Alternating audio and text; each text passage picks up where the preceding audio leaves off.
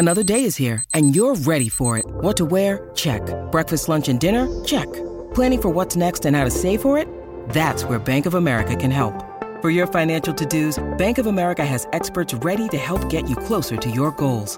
Get started at one of our local financial centers or 24/7 in our mobile banking app. Find a location near you at bankofamerica.com/talktous. What would you like the power to do? Mobile banking requires downloading the app and is only available for select devices. Message and data rates may apply. Bank of America N.A., member FDIC.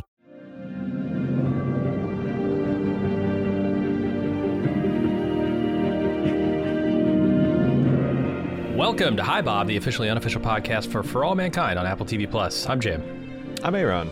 And today we're talking Season 4, Episode 7, titled Crossing the Line. A lot of lines crossed here. Figurative, physical, literal, all the above. Aaron, what did you think of this episode? I think that this season's success is going to live and die based on this asteroid heist. That it feels like this whole season has been clearing its throat and doing a tap dance and trying to get to this moment. There's things about this episode I like. Unfortunately, I find it just wholly unconvincing, everything they're doing with Ed.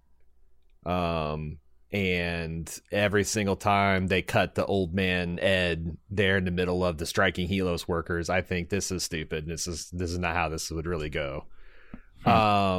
I am kind of shocked at what seems like just some of the laziest, most thoughtful writing in some of the sequences. For example, how did the people that got blown up in the argon fueling incident get back to medical treatment and safety?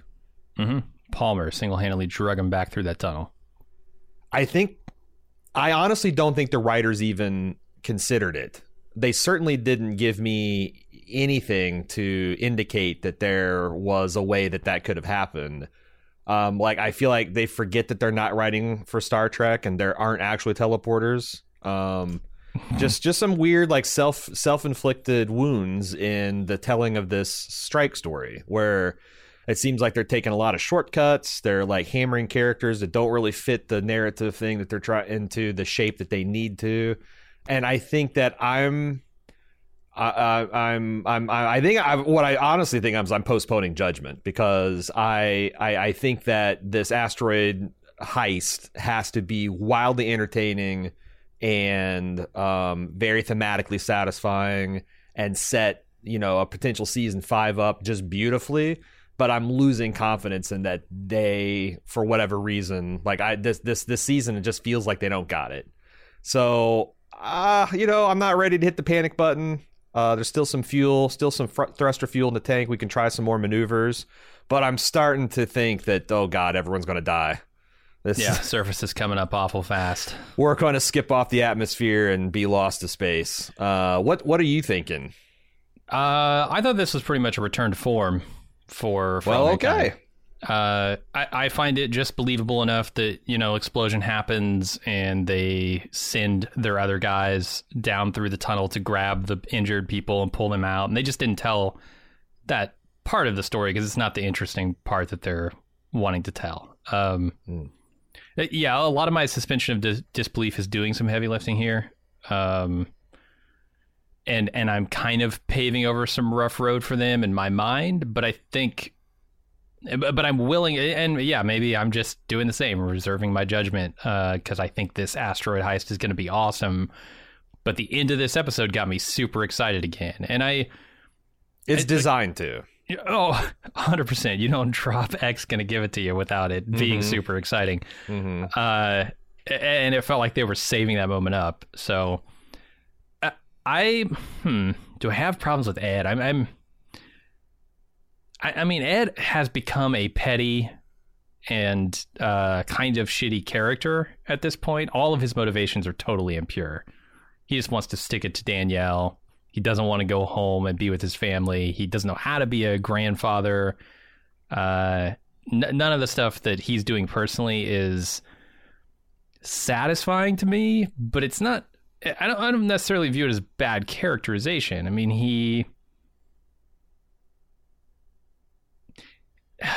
I don't want to say he comes by it honestly, because he's kind of always been weird. But, like, I understand why he's doing the things he's doing, even if I don't like them. Okay. Maybe you can help me then. Because what I think the show is wanting me to believe is that Ed's doing this for selfish reasons and, you know, for the wrong reasons, and he doesn't give a shit about these Helios employees. 100%, yeah. But everything they've he's not dropping the act. Like, he, with rare exception, acts like he is completely on the worker side, and it's like if this is that kind of like self-serving and, you know, like skin deep kind of commitment to the workers' cause, I would expect that to look a little different. Really? Huh. Yeah. I see a guy who's trying to keep up appearances, and Danielle challenges him in that meeting early on in this episode personally. And, you know, he acknowledges, yeah, this is a hard one for me to back myself out of that corner, but don't try and make this about me. This is about the workers.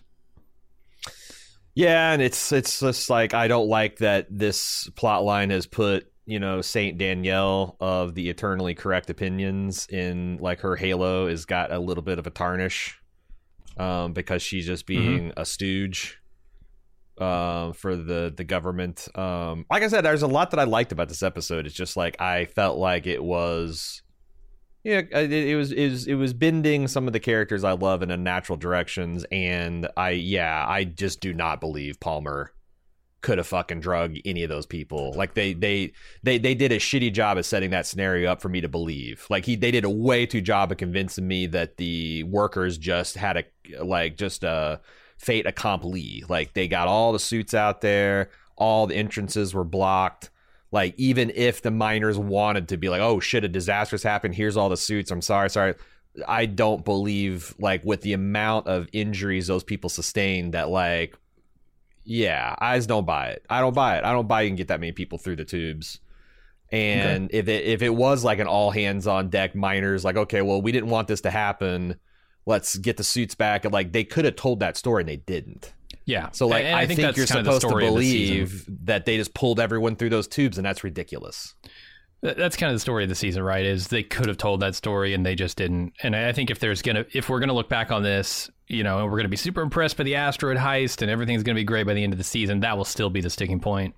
Yeah, they could have done better. And it's a slight, like, this is something that we noticed last season, and it's like the faulty asteroid pins with the faulty cables, like, there's starting to be some shimmying and shaking. Now the perturbations of our orbits are really increasing, and it's starting to do structural damage to my suspension of disbelief. And they got to get that shit nailed down. Like, it does pile up, you know.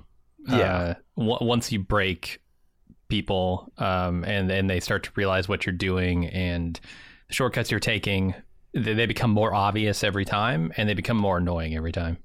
And I do like what they're doing. I think some of the stuff they're doing with this strike is pretty smart. I like that the powers that be are instantly jumping to label this as terrorism, when no, it's it has not. Nothing it's to do with. It has nothing to do with terrorism. Like, this is a self-inflicted gunshot wound that the astronauts and cosmonauts did to themselves because, for whatever reason, they're more interested in carrying the water of. Yeah, well, I mean, like I said, that they're doing a really good job of that storytelling, but yeah, I know why for sure. Yeah, it's just that they're not backing it up with the careful details, the careful attention to detail that I always thought was a hallmark of the show. Mm-hmm. All right, well, maybe we should get into the actual recap here. Yeah. You're listening to Hi Bob. We'll be right back.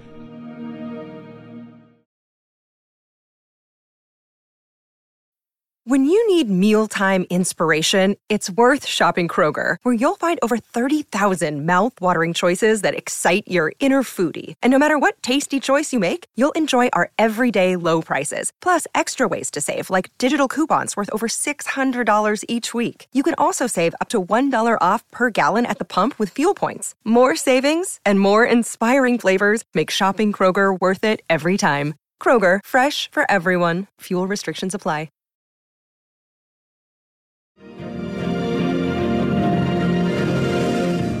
Hi, Bob. Welcome back to more For All Mankind. We start off with day 7 of the workers' strike. Ed and his workers negotiate with Danielle and her people. Danielle has made what she thinks is a fair offer, but it's been turned down. And she is getting frustrated and asks Ed how far he's willing to take this. And he asks, how much are you willing to lose? I think the one time he let the mask slip was when he's like, you got to get off your goddamn throne and give us what's fair. And the mask slip enough that I felt like, and it's something that Sam noticed, but I feel like they never fed that back and like had a like leadership, like no one challenges Ed on like, we don't buy your commitment to our cause. We don't think that you're negotiating with good faith. We need you. Like I felt like he cut Sam, who was the leader of the labor movement, off at the knees in that meeting, and there was no other. You know, there was no deliberations on the labor side. In fact, I think that would be a problem if he were pushing for something that Sam didn't agree with, but they're 100% aligned on their actual mission here. Yeah, Ed's not doing it for the right reasons. He's not doing it for pure reasons, but he's 100% pushing for her goal. I felt like they needed another minute before Dev showed up because there was a fracture. Sam was the one being like, hey, we got to call this off. There was nothing, you know, we didn't intend for this to happen. And Ed's like, no, we got to stay strong. That would be, I think, for a better show. And I think this is a 43-minute episode of time. They had the time. Yeah, for sure. Like, there was definitely time to tell that story. I needed to see that fracture in the late, like, they're telling a story of, like, you know, Clay trying to stick the iron here, right? Ed's not of the people. He has not got the same motivations. He's got impure motives and dirty hands. Mm-hmm. But honestly, if I take a step back, you look at the way the show is framing it, and from the show's internal perspective, I think it believes that the striking workers are bad and that everyone at NASA and Roscosmos are technically the good guys. And if you pay attention to like how the musical cues go, when the workers do something, they play the ominous, this is a crisis, the astronauts have to deal with music. When the astronauts, cosmonauts circumvent the workers, there's the For All Mankind triumph music starts playing. And it's just like, it's really weird for the show to kind of put its thumb on this, what I think is the wrong side of the scale here.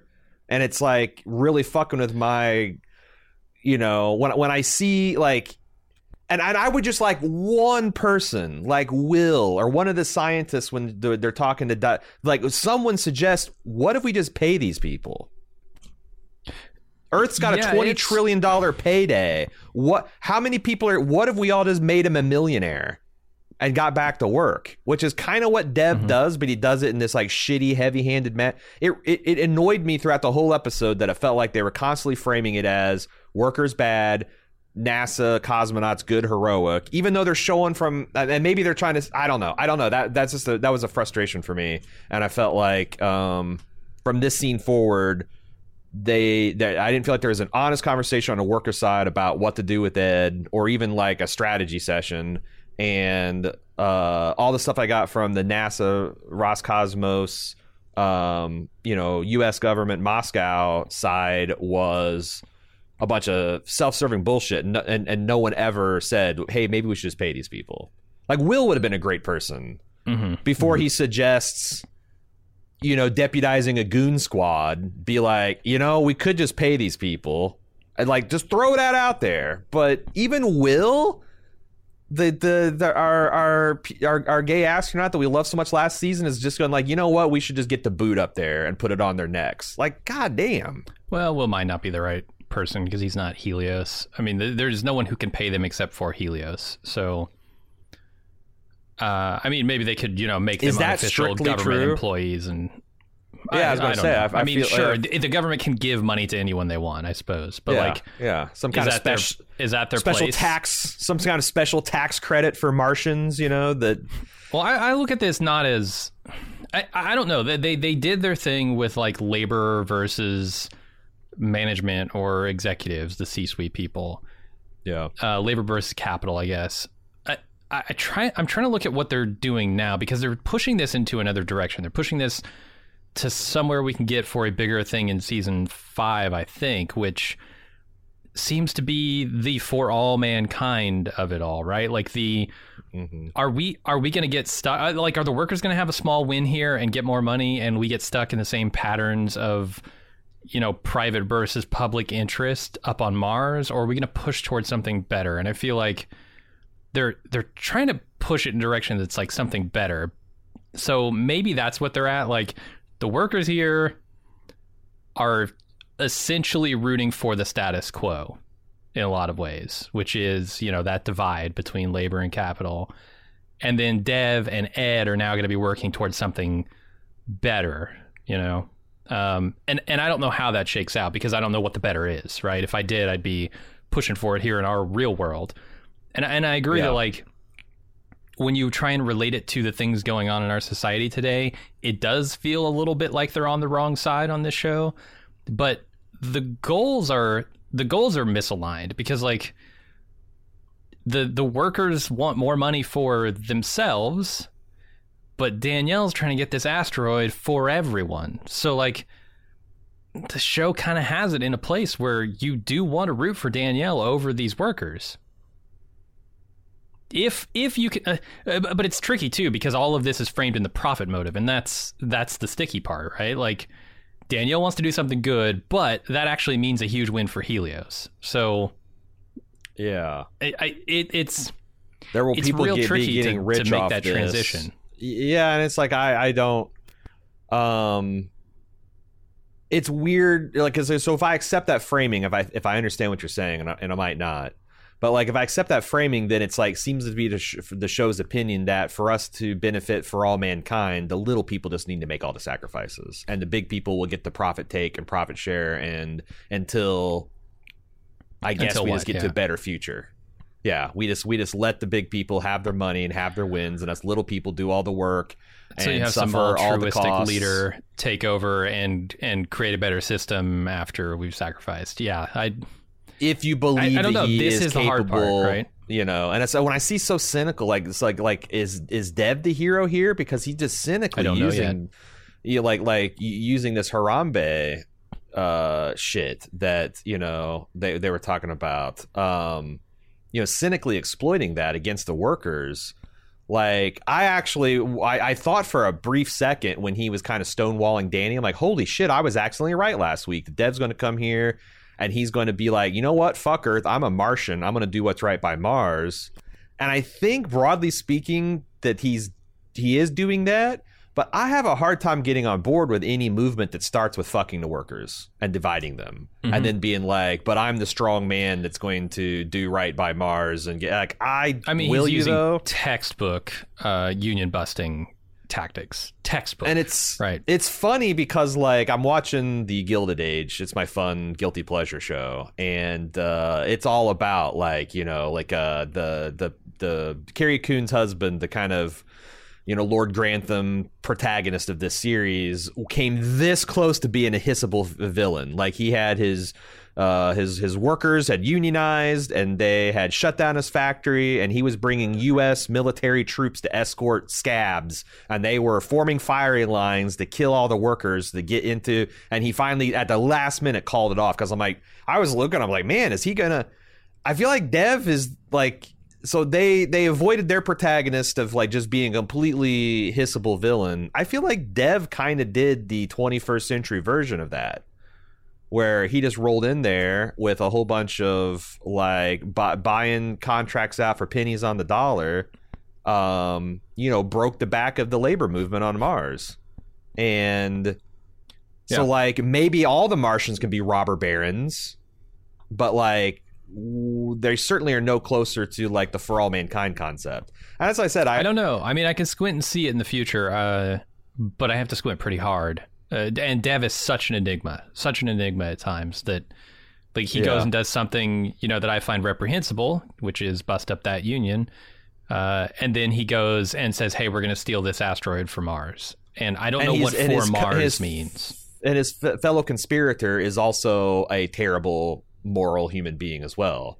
So it's like, do I trust a show that they're going to tell this, like, that's what I say, is like, do I trust a show? And I used to implicitly trust it, but, like, after this year, it's like, I guess I don't.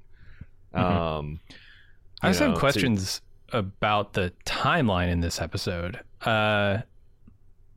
We start 7 days later from the start of the strike, and suddenly Dev and Kelly and Alex are all up on Mars. How is that possible? They were in transit. So like we have a 10-week timeline from the start, from the moment they notice that the asteroid is headed their way. Yeah. 10 weeks. As I understood it, it took 2 months to get to Mars, even on their accelerated engines. It's just at a month at the optimum time, and I don't know if this is the optimum time or not. But like according to the preseason release material, they've knocked that down to a month under optimum conditions. But no, you might be right. Like, yeah, but I think time elapsed in the last episode too, and that's the thing that we're not. But again, I think the show could do a better job of holding her hand through that with like, you know, maybe they need title cards that say X amount of weeks later if they're doing the timing and all that kind of stuff. Honestly, anything that can help this audience suspend their disbelief at this point, I would appreciate. You know, yeah, and it's not. I'm not asking for much. Don't do that, right? But I don't necessarily think it's a good pattern that I've been seeing. Yeah, I mean, the storytelling is really firing on all cylinders. It can work, but I agree.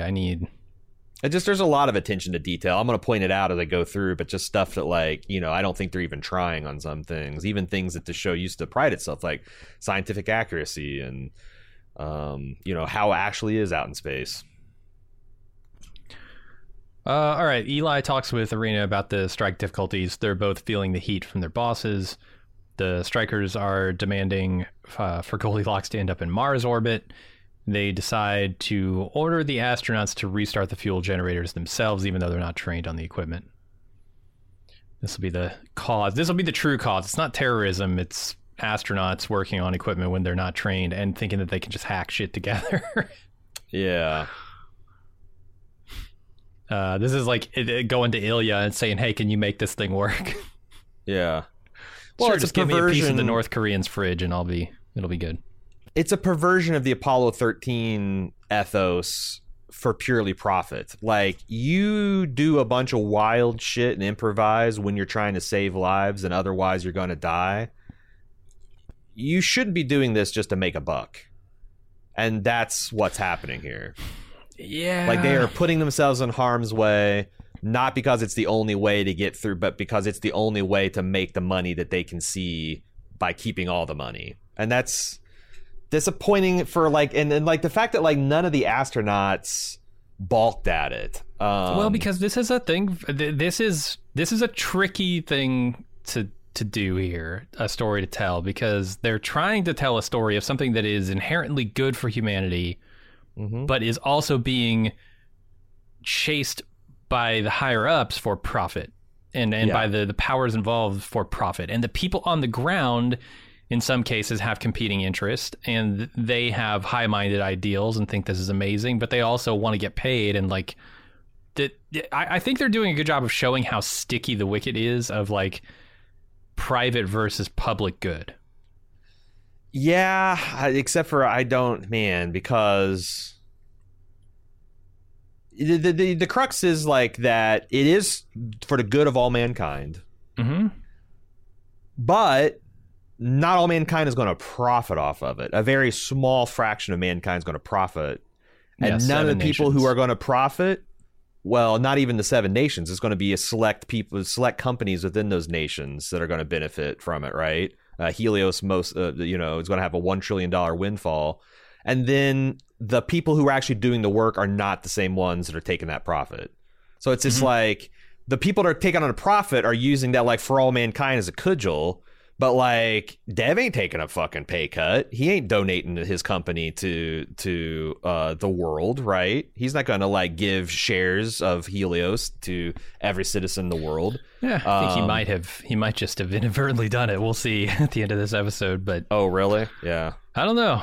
Like I said, I could be like crazy. I said, this whole season is going to hinge on what they do with this asteroid heist, because I will forgive a lot if that is a very cool plot that says something interesting about the state of the world and interplanetary travel and politics and all that kind of stuff. It's just that I as I say that, I feel like it lacks conviction, because every point that I've expected some careful attention to detail based storytelling, they've kind of not delivered this season.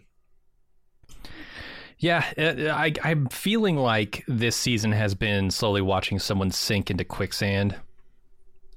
Just like them laying out all of the complicated relationships within our economy and government and labor pool. And then Dev kind of being at the edge of the sand pit, holding out a stick. And I'm not quite sure if he's taunting me or genuinely trying to reach me with it. Mm-hmm. I don't know. There's something compelling about it to me, but also I agree it has not been like perfectly told. But I feel like it's such a complex thing to do. But it's hard. It's hard, but like also that's not a license to do it shitty. Oh sure, yeah. Like if you can't tell the story well, then tell a different story. Mm-hmm. I don't know the trajectory of this. It's like an asteroid that's been thrown into out of orbit. The trajectory is determined. They've got to get from here to Star Trek Future Utopia. Somewhere along the way, they have to tell this story. And it could be they're telling a tragedy. That's the other thing we can't dismiss. They could, we talked about an asteroid smacking the Earth. Like, what if, and it's not out of like a technical problem, just out of hubris and greed that, the Earth gets hit by a 1 kilometer asteroid. Like that would just be. But then that's like we're talking about the Expanse. We're going into the Expanse future and not the Star Trek future. And or we're just talking about our current day. Hubris and greed are destroying the planet. Yeah, that's how it goes. Yeah. All right, let's go over to Sam trying to maintain solidarity amongst her budding union with Ed's help. Someone reports that they're going to start the generators, and Ed riles up the crowd.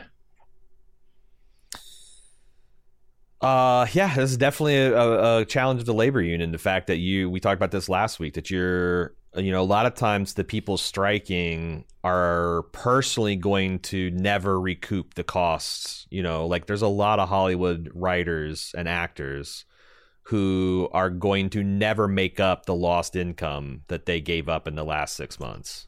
They're over the course of their creative lives, but they're doing it so that the people coming into the industry, so the industry can stay healthy. They're taking a big personal hit. So for all writer kind, for all actor kind can, for all teamster kind can still prosper. And they're showing that like how hard it is to maintain that solidarity, because it's almost everyone's immediate economic benefit to just go back to work. That's a shit situation, but at least we're getting paid, our families were eating, et cetera, et cetera. And I thought this felt authentic. I just hate that Ed is the kind of backbone of the movement. Like and I'm not sure exactly where they're going with that, because like I can't think of anything from like recent history that they're trying to ape to. It's like, like some kind of corrupt core of a workers movement. Kind of it's weird. Because Ed's management. You usually don't see management crossing over into the worker side and saying this is horseshit. Yeah, because management's usually kept fed and fat and happy, right? Yeah, that's the tension. It's a weird ahistorical thing they're pulling here. Yeah, and I could buy it that Ed's that petty, but like, why are they doing it? What is the benefit of having Admiral Baldwin on the picket line for corrupt reasons? That's so he can then lose and then team up with Dev, who gives him another opportunity to be petty. who is also doing things for the right corrupt reasons, right? It's like that's it's still debatable. I really do think it's still debatable. I don't trust Dev, but I also don't necessarily want to rule him out. I mean, the Dev's kind of got to cry over how much a mom loves her son and then go to Mars and completely cut the knees under hundreds of moms and dads with cute children at home that use that message. Yeah, but it's also to because I really believe in Mars. Right. I'm trying to usher humanity into the next phase of growth. I don't know. I mean, we've seen him how he cynically uses and discards ideologies. you know, because like that's it. It goes back to his talking to his mom. I've been thinking about that a lot. So we talked about it on the last episode. It's like, I'm not sure what to believe, because he abandoned that Harambe shit last season, not before he got backstabbed, or not after he got backstabbed. He abandoned it when it went against his own self-interest. Yeah. So it's like, I think they're telling a story of Dev being kind of a corrupt, selfish person that likes to wallpaper his ambition and selfishness with high-minded ideals. And then when you know, people who have followed him because they bought into that system, when he reveals that it's all a bunch of bullshit, they no longer buy into it. Then he perceives that as persecution and betrayal. So it's like, yeah, I don't trust this guy. He doesn't even process information correctly, as far as I can tell. And I do wonder where the show's going with that. Are they trying to tell us that you need people who are self-interested and that have like their ego in mind when they're doing these very grandiose things that benefit humanity, and then at some point we need to discard them and use the systems that they've set up to better everyone? Maybe. That doesn't feel very intellectually or ethically satisfying either. Like, I don't know that there's a satisfying path forward. Yeah, that's like, also possible. Yeah. The thing that kills me about our situation is I don't see the satisfying path. We cynically use our betters for everyone. We cynically use our betters with resources to build big institutions and systems for us that then we just pilfer and take from them. I mean, they pilfered and taken along the way, so it seems like turnabout is fair play there. Like, I would have no compunction about kicking Dev out of some utopia that he made because he doesn't agree with the way that the utopia should go. Yeah, when it's clearly in the best interest of everybody else. Kick him out. Thank him for his service and send him on the way with his paycheck. I don't know. And it does seem like that's how a lot of progress is made, like you get when people came to America, they started Jonestown, the first colony. Eventually, Great Britain's Jamestown rather. Yeah. Jonestown, something totally different. Don't go to Jonestown. And then eventually it got big enough to where like the powers that be are like, yoink, we're gonna make states out of this, and then those states overthrew other states, and it's like at some point it's all just pickpocketing all the way down. Mm-hmm. Yeah, it's nasty business, and it's complicated, and that's why I'm not like too hard on this story, because I think there were some failures of storytelling here, but there's a lot of it's messy, it's hard, it's messy, it's icky. But it doesn't feel messy from illumination. It feels messy because it's in the dark, and I don't feel like they know what's going on either. Like if the messiness was part of the plot, but it feels like the messiness is the stuff you're noticing off frame and like in the writer's room. To me, it doesn't feel like this is a really intractable, thorny problem. Yeah, I don't know. Let's keep on going, because I'm arguing with a lot of the episode that hasn't even happened yet. Yep, let's do it. So the astronauts go to start the generators, but find all of their suits out on the surface. They also apparently don't have any rovers because the workers use those to block the airlocks at the generator facility. Danielle asks her team how they're going to solve this, and they decide to go under the ground instead of over it by using the sewage system. I don't know. I can't tell if it's a sewage system exactly, but it's a tunnel system to get to the generators. It's their gray water. Ugh. Yeah, who has spacesuits left? No one. That's not possible. You can't leave all the spacesuits on the surface. That's what I was thinking. They're screwed. They're stuck here now until they get a suit supply. But I don't even know how they do that. You'd have to get someone at the shuttle. I guess the shuttle could bring new suits, or apparently they can fabricate, they can sew more. But no, I think that there's a handful of suits still left. It's the only thing that makes sense. Are they hidden away on level 4? They must be, but like I don't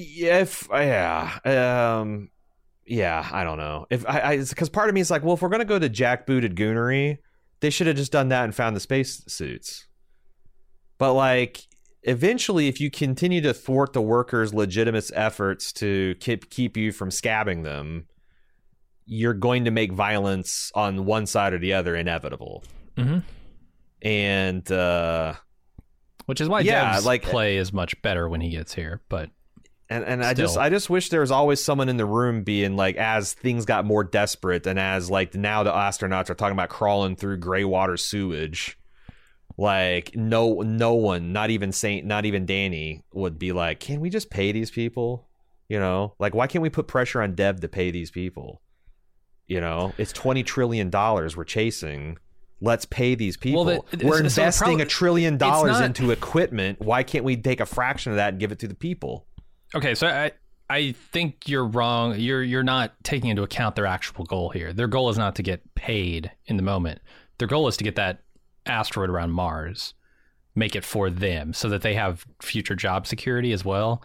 And that is something that absolutely cannot happen based on what we saw last episode with the negotiations with the M7. They're not willing to put up the money. Dev frames all this out later, right? Yeah. So it's not as simple as just pay them. They don't want money right now. What they want is money and future job security. And they're unable. They'll never get that. They'll never get it. So Ed is pushing them down a road that is an unattainable goal, which Dev is going to come in and say later in the episode. And that's the sticking point. It's not just, oh, here's an easy out, let's just give them money. And if Dev said, okay, you got to flex, look, you have to flex on this thing because this is an unflexible thing, that would be one thing. And then but you know, we can get you paid. We can guarantee that when mining operations transfer to Earth, that you guys will be the first, you know, you guys are already trained to do this stuff. So you'll be the ones, we'll bring you back. I think they could have done that. But instead, it's Dev's that's the one thing they won't flex on. And then you find out at the end of this episode, he's going to steal it anyway. Like I said, I need to wait for stuff in the future to happen. I'm borrowing too much trouble. Danielle does offer, you know, through Helios, I guess she's been in communication, does offer some retraining, guaranteed retraining, which they turn down because it's bullshit, as they say. And we know that's bullshit. Every single, you know, the retraining that we've seen the bullshit training that you get if your sector gets, you know, downsized as a whole in the economy. It's not worth anything. You know, short of giving someone 4 years of college, that's what people need when they lose their entire livelihood in the middle and middle life. Mm-hmm. You know, 6 weeks course on whatever. And if you look at, you know, I think John Oliver did a couple years ago, an expose on what these retraining programs are. Some of it is just literally Adobe Flash software that teaches people to sort shapes and stuff. And it's oh, we're training you to, you know, work on a conveyor belt for FedEx or whatever. It's that's not career retraining. Right. That's just taking government money, wasting it, pocketing most of it, and not and saying you're helping people and not. So it's you know, but it just shows that the gulf between, you know, what the Helios employees are asking for, which includes something like the moon that they can't ask for, but Danny just offering them something they're not even asking for and that they know is bullshit. It's there was never a good faith effort from Helios to try to, I would have been impressed if they came up with an offer that I think a person watching a television would be damn, maybe those workers are being a bit greedy. Mm-hmm. Maybe they are overreaching. Maybe the argument, I never felt like that. Now, maybe I'm just well, no, I know I'm extremely left-wing and progressive and pro-labor. So maybe that's maybe if you're more conservative, you're watching the show and already at that point. So maybe I'm a bad reference point, but unfortunately I'm the guy recording half of this podcast. So I would have loved to seen something where it made it feel like the powers that be were at least trying when they see how crazy the solutions that they keep engineering to get around the fact that we just need to pay the people that can do this. Mm-hmm. You know? Yeah, I mean, I'll agree. Danielle is not a great negotiator, and I think Dev is. Dev comes in, he solves this problem basically immediately with one conversation. And you know, by giving a lot of these workers everything they are asking for within reason, and more, surprising them with an offer that's so generous that most people cannot turn it down, and for a limited time, a FOMO only, thing too. Yeah, exactly. Not even just a FOMO, but FOMO plus everybody else is getting prosecuted. It's also not clear to me why the astronauts and cosmonauts are like in rock solid solidarity with each other, because I feel like more than a few of them would be like, you know what? We were fine risking our lives and doing a whole bunch of shit work when we were doing this for like science and research and betterment and advancement of humanities. But like, we're doing it for Helios's pocketbook. What the fuck? Mm-hmm. You know, like not a single astronaut or cosmonaut wants to see their bottom line increase. They're fine with getting their government pay, even though, you know, guys like Dev might pocket $1 trillion windfall. Like that seemed unrealistic. That like the workers are having so much trouble maintaining solidarity, but on the astronaut and cosmonaut side, they're just, you know, they just get in line. That felt weird to me too. Hot pasta meals go a long way, man. Yeah. Yeah. So, I also thought it was fairly interesting to see how condescending and what a low opinion the astronauts have of these workers, because one of them, when they're trying to figure out, you know, whether they can use these tunnels, is like, oh yeah, this wouldn't even occur to them. These idiots are so dumb. Like they haven't thought one step ahead of where they're going here. This wouldn't occur to them at all. Such condescending. You thought of it, motherfucker. Yeah. Why couldn't they? Of course they didn't. That turns we'll out see they through they the didn't, show, but also they did grab one of your regulators, so they had a backup plan too. Yeah, it's just a really, you see the tension there. They don't even think of them as the same class of people. Yeah. Well, we've seen like I can't remember if it was this summer or last summer, there was a strike where like there like internal memos went around where it's like upper management was like, well, we'll just run this thing. Fuck them. You know, and like they did that for like exactly one day, and then the strike was over the next day because they realized, oh shit, this is hard. We don't know what the fuck we're doing. Yeah. You know, like, so it's like there's a little bit of that mirrored here with the astronauts. I agree. There's a note of arrogance of like, oh, these fucking, you know, these janitors think they're going to like get one over on us. Yeah. Mm-hmm. Yeah. When you got your Will Hunting in there. And again, like this, a guy like Palmer is going to like crawl through, you know, stinky bilge water to help mankind, but also to enrich a very few people. Mm-hmm. I wish they represented that viewpoint. No, it's hard. It's hard, but yeah, maybe they didn't do it as well as they could have. Margot reports to work as a newly defected member of the Soviet Union and gets a warmer welcome than she's used to. With her new seat at the table, literally, she helps set the record straight on Helios and NASA's relationship in one of these meetings. And Margot gives the team the information that Tatiana has calculated an intercept course for the asteroid. Then Margot stays behind after the meeting is adjourned and is told by Irina that they want her to go to Houston to be the liaison with NASA.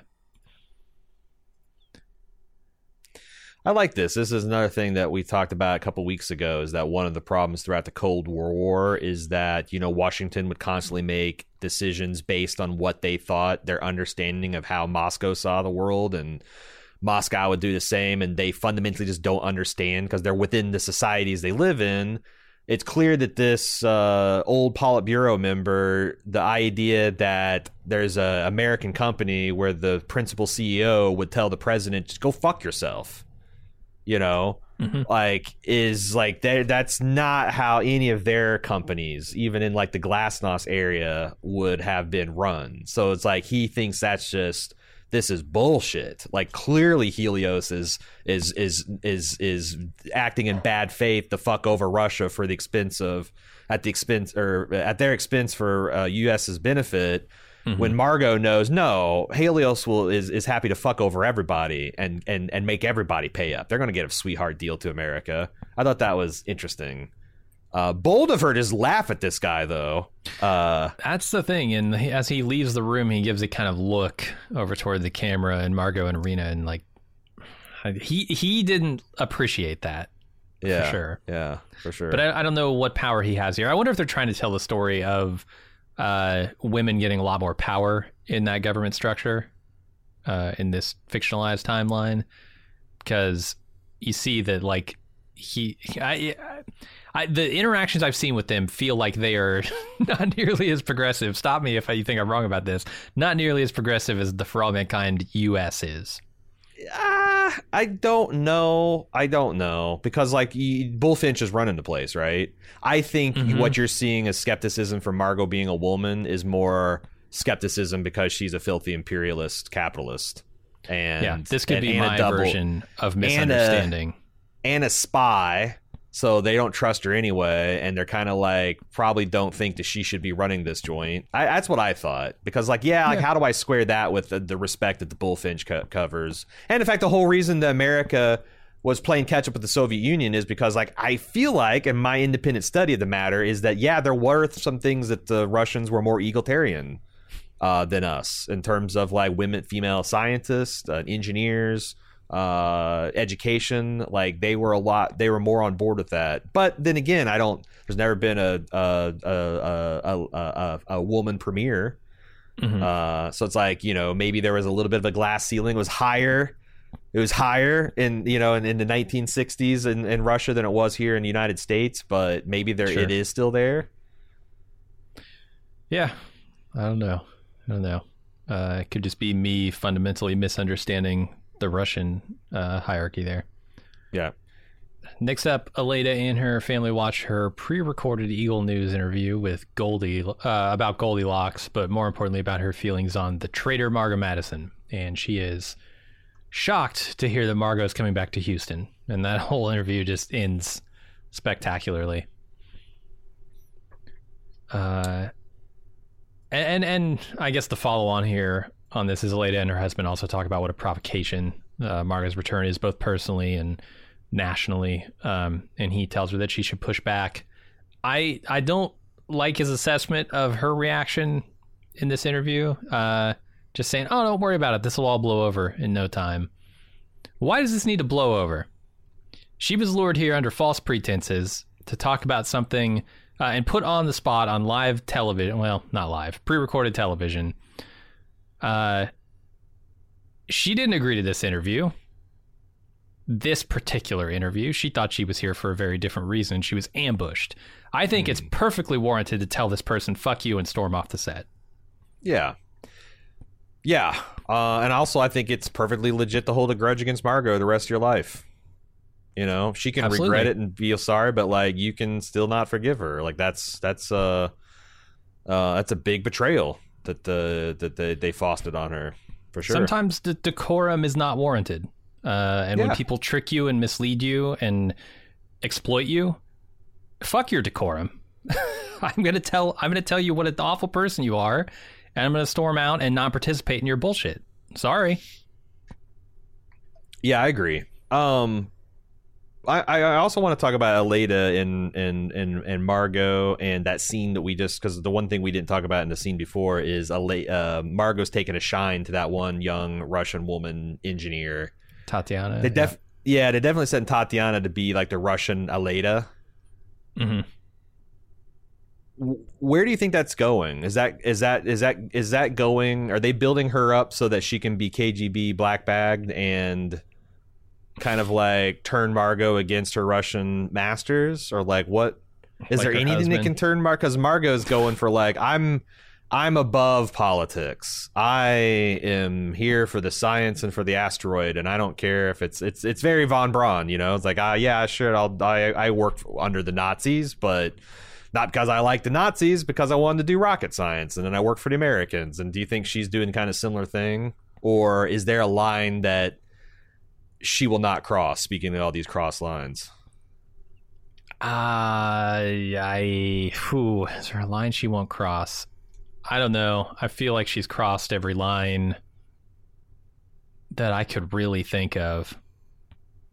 I mean, she's divulged national secrets. She's defected. She's delivered a speech claiming that the U.S. is horrible and that Russia is amazing. Like, I'm trying to think of the next line she could potentially cross. Yeah. If she's asked to black bag someone herself, like, here, take this bag and stick it over Tatiana's head, maybe. Yeah, I feel like they're building her into where she has no line that she won't cross. that she is justified so much. Mm-hmm. But She's most of too invested. most of the things that she's had to borne were carried by herself. You know, it's like she could always say, "It's like, well, I didn't blow up the NASA building. That was some kind of terrorist, and I just, you know, I didn't ask to be saved from that." It's like, but if you know, they go after like her Aleda equivalent in Russia for no good reason, I could see that snapping her out of whatever she's in. Yeah, we'll but see. also, I mean, because they could just would explain it away, you know? Oh, we didn't do anything to Tatiana. She left, you know? I mean, Dark Margot is a pretty interesting plot line to go down. I suppose so. It's an amoral scientist. Yeah, we'll see where that goes. So we're back at Happy Valley, or I guess in orbit first, where Kelly, Alex, and Deb are coming down from the Phoenix. Kelly and Alex are greeted by Danielle. Deb is greeted by Palmer. And then Danielle takes him off to talk about the new developments. And then Ed spots Kelly, gives her a warm greeting, but Alex doesn't want to hug him. And he tries not to let that bother him. Might be because Kelly just shoulder checked her son's face. Did you see that awkward? Is that the best take they had? Because he was kind of like pulling away from Grandpa and going into her, like, you know, like kids do, like kind of put her face in. At the same time, Kelly was getting on her knees to like go into his level, and his face just goes bam into her shoulder. Just right in the face, and the kid kind of like staggers back. It's like they covered him up, but it's the only thing I can notice on subsequent watches. He'll be fine. He's got that Martian air in him now. Yeah. I was wondering what the Martians would think about a kid being brought to the base in the midst of all this. We're not gonna Nope. We're not going to see any of that talked about. That's not going to be, that's just its own separate deal. Yeah, not here in this 40-minute episode, at least. Yeah. What do you think about, were you surprised that Kelly's kid was a little bit reserved around Ed? I guess. I suppose I was a little surprised, but he is effectively a stranger. I mean, I know he's got, you know, messages from him, and his mom's been telling him, hey, this is your grandpa, but he's never met him. I can see it. Yeah, I think it rung true to me. I was a little surprised with how high he was on Poppy and how disappointed he wasn't coming home, but maybe he has internalized that, and you had to scare with his mom maybe abandoning him. And that's what I was thinking. Yeah, I wonder if there's something tied into that too. Yeah, it could be. I will say this.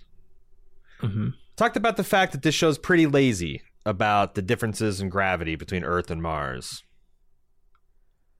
Palmer, like when he like I don't know if it's written like this or he improvised it, but when Kelly handed her his bags, they did the like gag where the guy's like, "Ugh," when he picks up this woman's bags.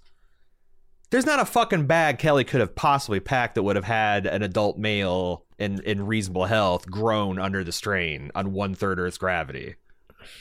Like, this is just, again, the easiest fucking thing in the world is to have these big bags and then the guy just effortlessly pick them up because it's 1/3 Earth gravity. Yeah. I'm not expecting people to, God forbid people adjust their gait or, you know, pay, like, but like this was I was shocked at Palmer, like, ugh, when he's lifting this stuff up, like, oh god, the girl, she packs so much shit. Like, just little things depleted uranium slugs. I don't know, tungsten slugs in that bag. Yeah, she packed all those Boston Dynamics life sniffing dogs, and they're all made out of, like you said, depleted uranium, and they're all in those bags. Okay, maybe, but still, everyone remember, like, you know what? If I was directing these episodes, every time if I was on Happy Valley, every time I was about to roll cameras, I'd be like, all right, everybody, remember Mars gravity, 1/3 Earth. All right, go. Like, just little, you know, just a little bit, just a little lightness of your step. Remember that when you're lifting something heavy, it shouldn't be as heavy as it is. Like, I don't know, but no one does any of that stuff on this show. It's like there's zero awareness of it. Seems like it. It's getting to the point when they're like piloting spaceships and stuff. They don't even like, they used to like kind of hang their arms and stuff when they were, you know, like Ed was strapped into like the Ranger. They don't even do that shit anymore. It's just like they're just in the cockpit of a 747, man.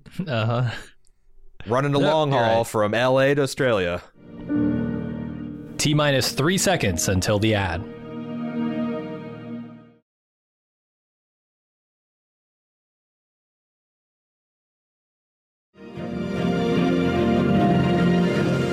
Touchdown, and we're back. Speaking of things that are different on Mars, the doctor examines Alex. He's doing better here than on Earth, and he tells Kelly about working with her father. Or I guess he tells Alex about working with his grandfather. Yeah. Good scene. I mean, there's basically telling the Kelly's surmisal about her son's health is correct. There's something interesting about him being more home here than Earth. I am wondering if they're setting up Kelly's kid to be the first true Martian. Like there's going to be some kind of symbolic significance to him. He was conceived on Mars. He was made from, like, you know, some kind of broader point they're going to make about humanity. I can't quite pick it out yet, but it does look like they're doing something there. I think everything they're doing with the Baldwin family is telling us they're like the true first Martian family. Like Kelly's never going back either. I mean, between Ed never going back and Alex being better up here than he is on Earth, she's never going back. And I don't even know if it's a possibility at this point. With the developments at the end of this episode, you steal an asteroid from Earth. I don't know how that changes the calculations on who comes and goes from Mars, but I think it's going to be interesting. Yeah, will Mars be a rogue state? I think there's huge potential for Mars to be blockaded from one direction or another. Or could it be taken over by the North Koreans? Because I feel like the CIA plot is setting us up for North Koreans to be armed to the teeth and ready for, like, you know, they've got all these military age people with secreted weapons, and they're going to let, you know, like Dev thinks that he is the master of everything, but you know, a lot of times when big companies like that run against nation states, they forget about the monopoly of force. You know, Dev doesn't have a private army. No one on Mars has, like, you know, like they got one or two CIA guys with like plastic bullets. What if the North Koreans just have a couple of AK-47s, you know? Like KGB's got some people up there. Yeah, that's what I'm super interested to see, is how this shakes out power-wise, because there's going to be a power struggle for Mars once Dev declares his intentions. It's an escalation. Like, you know, just like, you know, you say, I'm not gonna load your fuel. Fine, we'll do it ourselves. We're going to steal all your suits. We're going to crawl through the pipes. We're going to disable the pipes. Like, what is the countermeasure for Dev stealing a 20 trillion asteroid from Mother Earth? I don't believe they've considered it. I don't think Marv and the Bullfinch are going to be like, oh my God, we let this guy steal our asteroid. We'll get him next time. No, definitely there's going to be repercussions. That'd be on brand for Marv to completely be ill prepared for someone to resist. Yeah, totally. Very wet bandit of him. So Palmer's crew slowly makes their way through the shit tunnels. They make it to the generators and begin starting them back up. There'll be complications here in a bit. That's just kind of a getting to the point scene. So I feel like we should move on. Scared to death this whole time that, like, there's going to be something more sinister, like the workers, like, finding out they're going through the pipes and they just flood the pipes.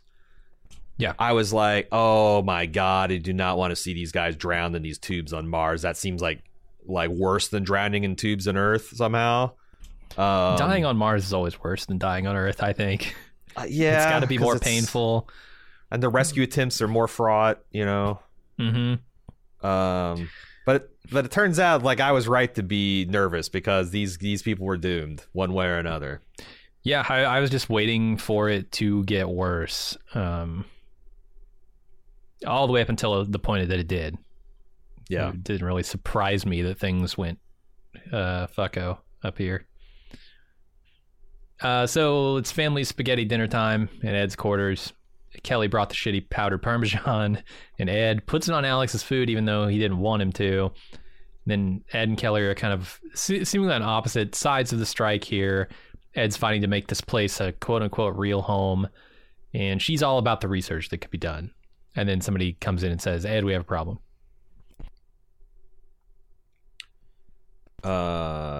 Yes.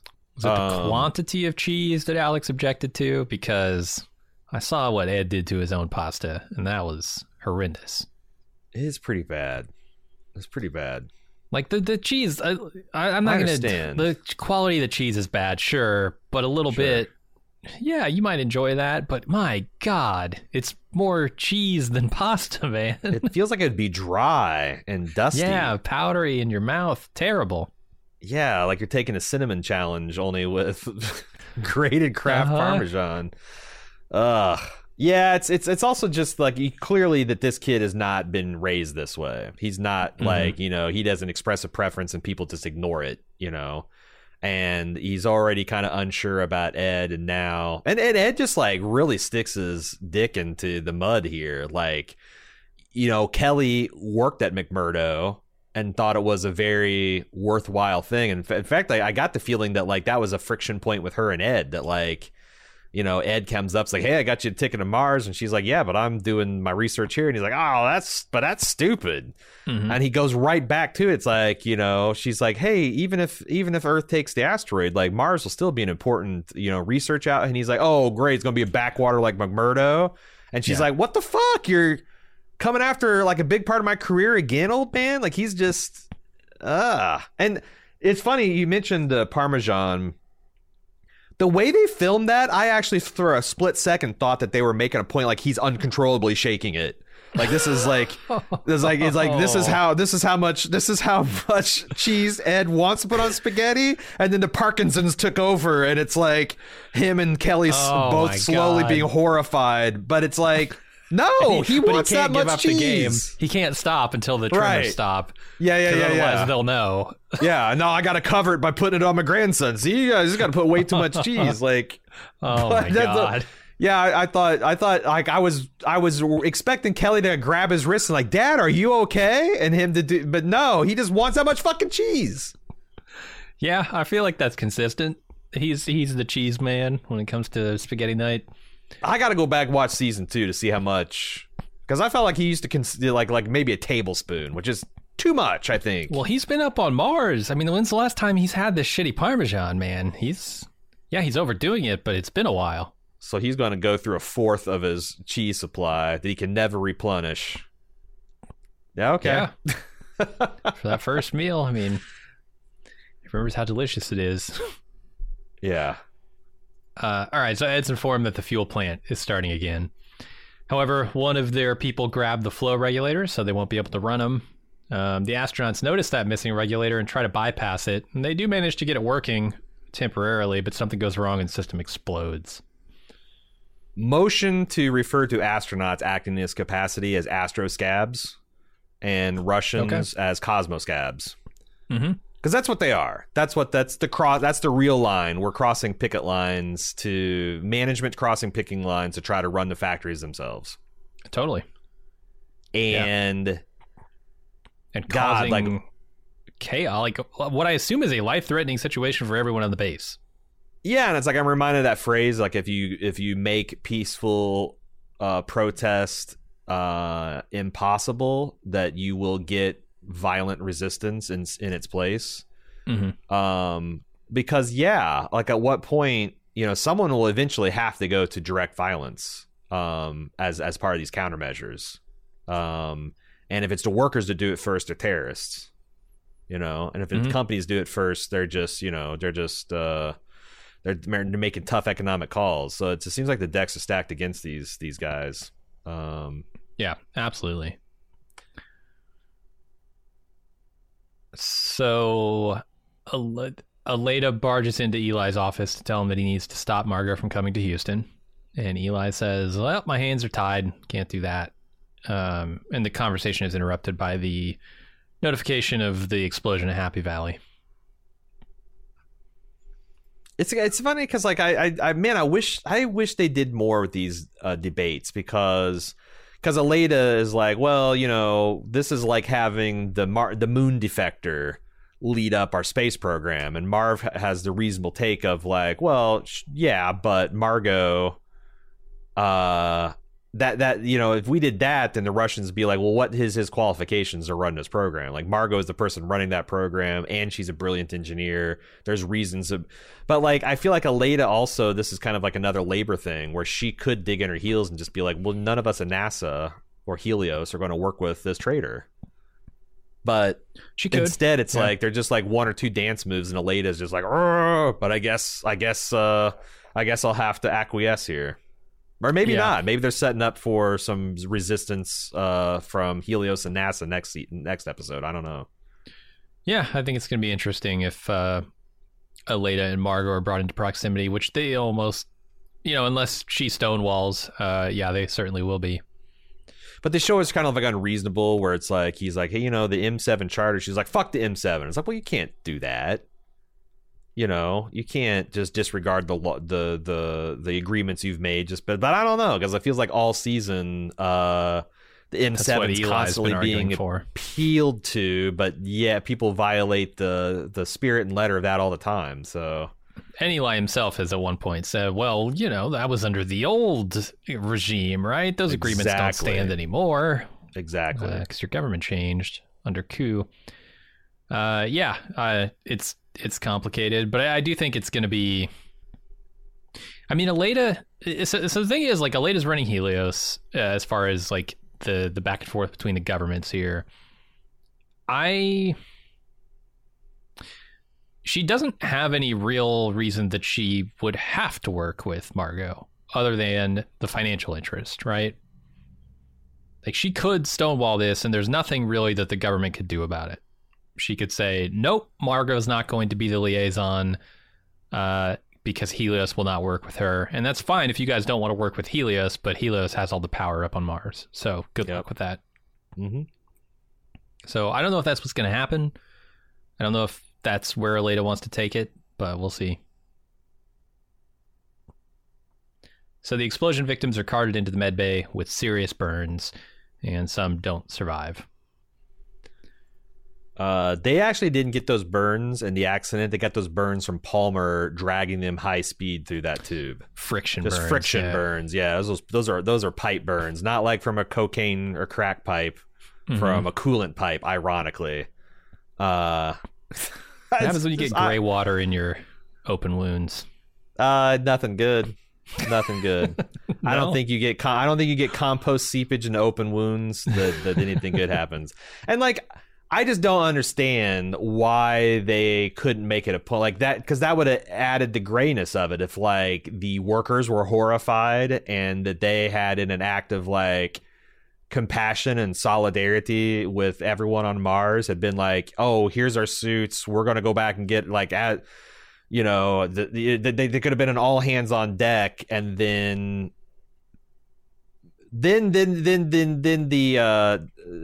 contrast of what Washington and Moscow are doing to the workers would be even greater. But again, I think weirdly this show is kind of on the establishment side. Like, I think the show's it's definitely it's definitely calling attention to the fact that terrorism stuff is bullshit. But I think it's closer to what the show's opinion is than they want to let on. Maybe. I'm going to have to see the fullness of this season to see what their point is, like which side they come down on.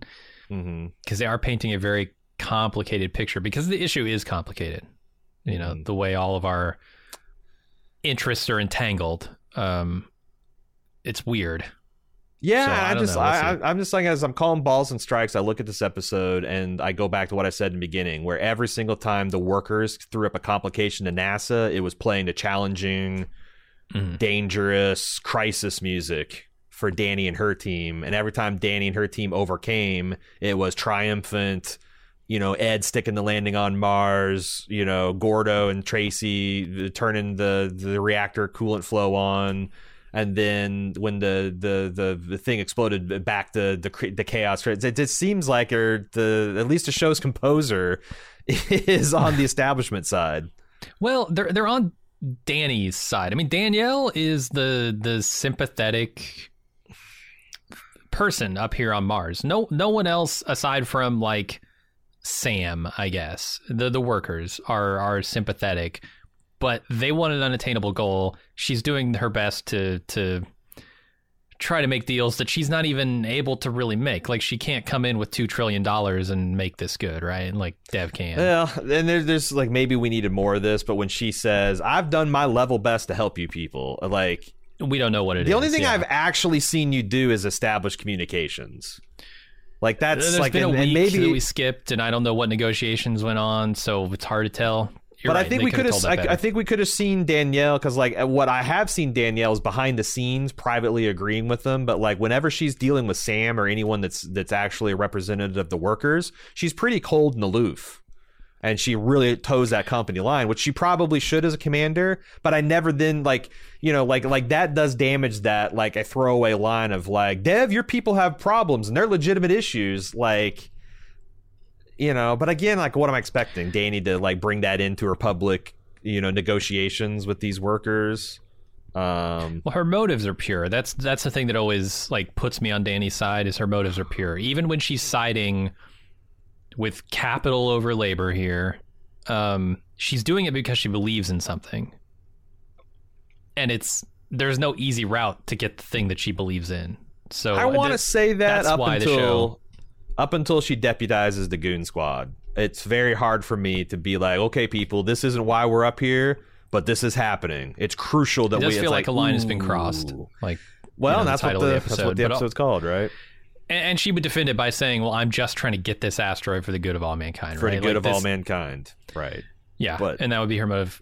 This is classic, and the show is saying that through the music. They're saying Danielle has the pure motives here. Everybody else is self-interested.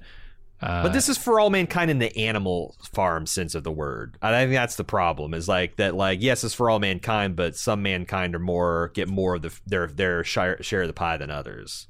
It's for everybody, sure, but the pigs are going to eat at the trough before anybody else gets a chance, and those pigs ain't lifting a hoof to do any work. It's like, she'd probably say, well, I can't change that. The only thing I can do is get this asteroid. Right? I have to work within the system to do. Yeah, I get it, and that's why it's so sticky. That's why it's so complicated. Would love to see some of those internal wrestlings of her, like, like it'd be nice if we had a character that she could like as a sounding board.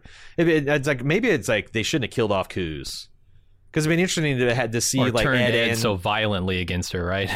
yeah, like maybe they disagree, but they still had gotten together. And because I don't know that I still don't understand why they needed Ed being on the other side of this thing, just so that Dev can win him over somehow. I gotta wait to see how the rest of the season goes, but it's like, again, I can squint and see all this, but I don't know that they're telling that story particularly well, and maybe not even at all. They could be telling a story that I'm completely not on board with, and then no,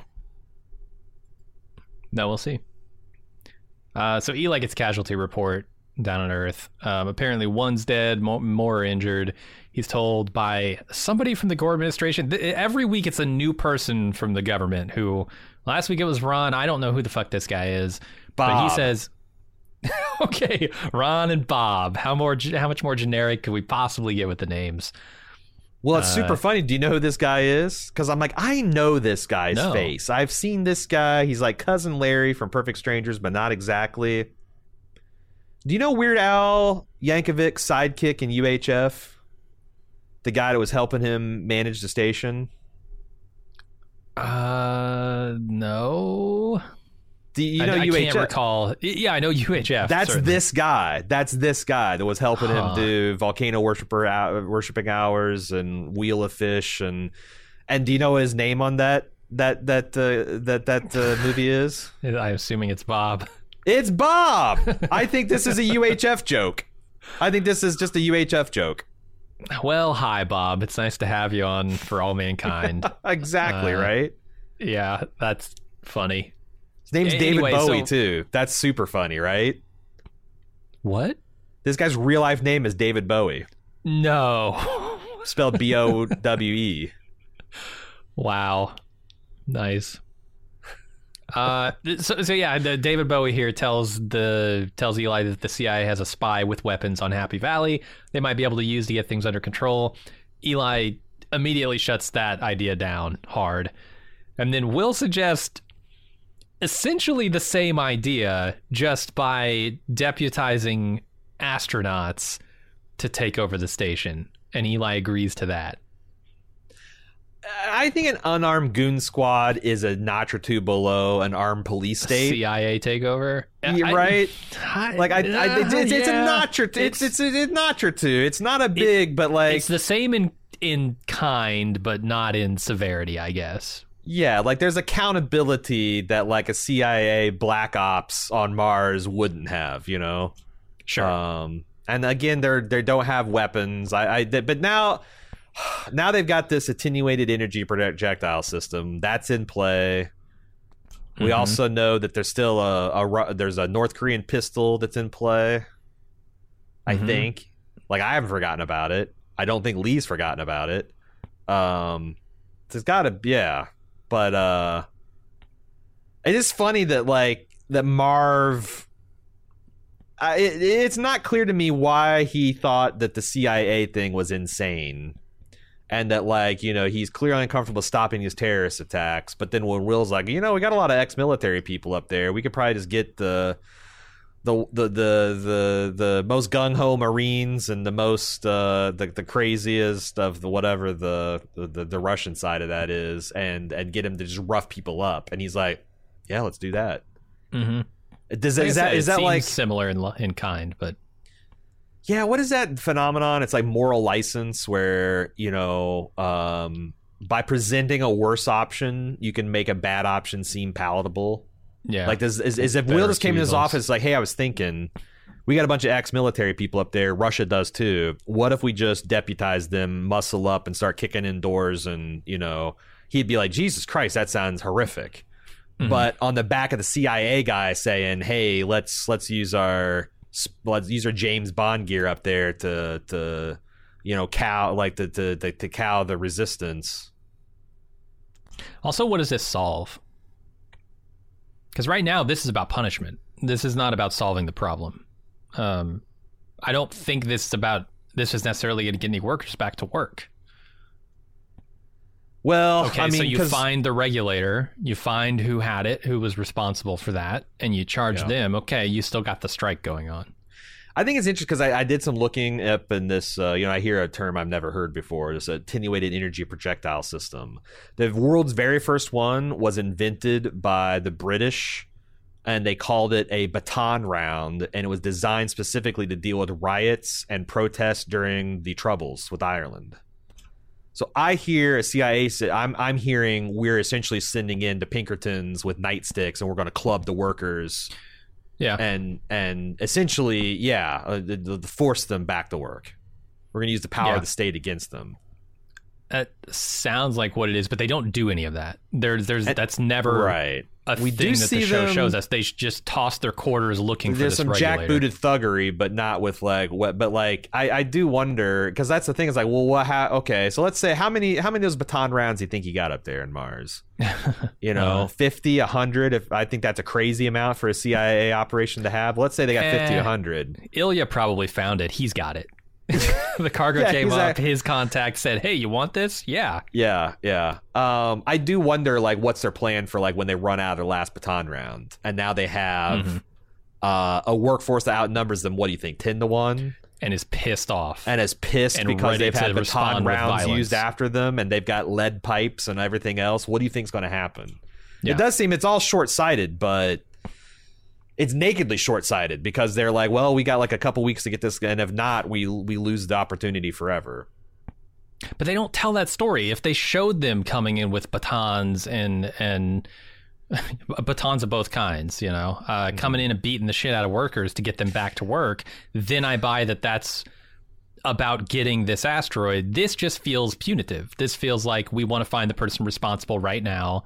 Yeah. And they're ignoring the bigger problem, which is we still don't have this asteroid, and now we don't have a fuel refinery.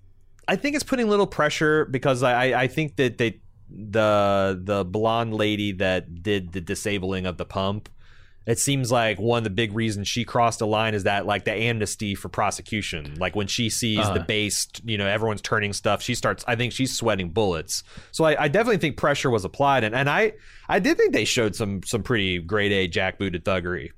Like those people coming in his quarters, like they were busting people up when they tried to get in their way. And you're right, it seemed extremely punitive in a lot of the way these raids do. Like, not like, hey, we have reason to believe you might have blah, blah, blah. Let's come in and it's just tossing shit, throwing it onto the floor, ripping things up, tearing things up. And it's like part of it is the humiliation and the lack of control. Part of that is the point. It's not just investigatory. It's, like you said, punitive. Mm-hmm. Yeah, it wasn't punitive enough, I guess, to make it feel like they were really trying to accomplish something here. Well, we still got the CIA in the back pocket. True. And I bet they wouldn't follow the chain of command either. I bet Al Gore could just like personally activate them and they just do it. Like there's no liaising with Danny or nothing. Just chunk chunk. We're ready with the baton rounds. Here we go. Speaking of back pockets, I'm not sure how Dev thinks he's going to accomplish his goal of stealing this asteroid now that there's no fuel being made on Mars, and won't be for the foreseeable future. That whole facility is gone. Well, I think he's got him back. I think he's got the majority of the workers back working on it, and I think that what good is that if you don't have the spacecraft fueled up to go catch this asteroid? But so I think you're supposed to understand because Dev says today, if we don't start today repairing the facility and loading the spaceships, it will be too late. So like, I think you're supposed to understand that it's just on the border of being feasible. If like 100 workers go back to work, start repairing the facility and start refueling things, they could do it. It felt like it was just feasible weeks ago before Dev left for that's Mars. Before you're supposed to also understand Aleda's plan, which we don't know what the fuck it is because it was all yada yada yada with stirring music played under. Aleda's plan is so fucking brilliant to redirect that to Earth rather than Mars that it uses a fraction of the propellant. But now they're redirecting it to Mars. I mean, well, there you go. It should be 10 times you're right. the propellant. You're right. I mean, it's like what is Dev? Does Dev have a super secret, even sneakier plan? So when I wonder if he's got like maybe reserves on the Phoenix that they don't know about, or they're going to send a it to shitload Earth with him, but it's going to be on a slingshot trajectory, so it just goes around Earth, slingshots back to Mars. That'd be funny. Yeah. He catches it on the way back. Yeah. And I that actually might be what they're doing. Because then Earth would be hilarious. Yeah. But I would think Earth would see it. That's like, this is not coming in the projectite for a capture orbit. It's coming in see for... it, but what are they going to do about it? Like, what are they going to put something in front of it to try and stop it? They don't have the means to grab it, right? All of the equipment Would Earth that nuke they an need? asteroid just out of spite? Maybe. Like I think that's going to be part of the... Because that's... Yeah, like when's the Brinksmanship stop, right? Right. Like, we're not going to let you steal this thing. We will nuke this thing rather than see you like that. But now we are firmly in expanse. This is 23rd century Martian Earth politics. No, I mean, shit has changed at the end of this episode. Like, if Dev actually executes any kind of plan to try and steal this asteroid, it's essentially war between the two planets. And they don't have the means to directly, like, fight a war at the moment. But it's going to be a Cold War between Mars and Earth. When you said Dev's going to execute this, were you making a DMX pun? No. He should have taken credit for it because it's a pretty good one. Was it? See, I don't even know enough about DMX to know. Dev's going to execute. Yeah, it's just X. X going to give it to him. Dev's going to execute. Yeah, okay. See, now that I've explained the joke, it's a million times funnier. Right. It always is. Why does Will even warrant being in this meeting? I don't remember what position he is, but he's finding out about national secrets here with the CIA being up on Happy Valley. It doesn't seem like he would want to have that discussion in front of an underling. I think he's got Molly Cobb's old position. He's like the director of astronaut affairs. He's like has final say on all the astronaut blah, blah, blah. So I think it made sense for him to be in there. The CIA stuff feels like a one-on-one with the director of NASA, but what do I know? True. Feels like Al Gore should have been in that room. That's the other thing. It feels like some of these. Feels like a lot of these meetings should have take place at the White House. But the deep fakes were too expensive. Yeah. And if it was Ellen, it would have been. But now it's Al Gore. Yeah, you can't do that. Yeah, that's a real bummer. Because you're right. They should be in a conference room at the White House. Yeah. I also found it very offensive to label the Helios workers terrorists in this scene. We talked about it a little bit, but they were not the cause of the explosion. And trying to lump them in with the explosion at JSC before is vile. It's disgusting. Well, I wish it was the worst how the government would respond. I wish it was the worst thing the CIA has ever done, but unfortunately, that's not true. No, it's done with such casualness too. It's just like, oh yeah, and these people are terrorists now. I'm like, what? No, and the thing your own idiocy got you here. And the thing is like, I got it from Bob here that this is a genuine belief. Like, he actually thinks that an argument can be made that these people are terrorists of the same stripe as the people that blew up the JSC. And it is insane. And I'm glad that Marv says so, but yeah. And it shows just how easy it is to get that twisted up. It's like, well, people died because of other people's actions. Like, well, those other people's actions weren't even proximate to it. Nope. Like, we had an astronaut on the ground say, this is a bad idea. You can't just bypass a regulator. It's primary. We got a secondary here. We had people untrained on the equipment working on it. And that's what caused the explosion. That's the that's the cause. The thing is, they're setting up something dangerous, which is treating labor movements as terrorist groups, which is frightening, right? Because like the only connection here between the two things is there's a proto-union forming on Mars that is working against the government's interest, and those people who bombed the JSC were disaffected former energy workers. Like that's like that's the closest connection, and it's extremely tenuous. Yeah, and good economic policy could have probably prevented both. This is the other sad fact. Yeah, absolutely. So I wonder if that's going to be an issue going forward. We'll see. Danielle briefs the new security detail, sends them out to find out who stole the flow regulator. They toss the crew quarters, destroying people's personal belongings. Like we said, this is pretty punitive. And just saying we need to find those responsible for that explosion. Your guys were responsible for it. You are responsible for it, Danny. Sorry. Hate to tell you. We'll be back right after this spacewalk.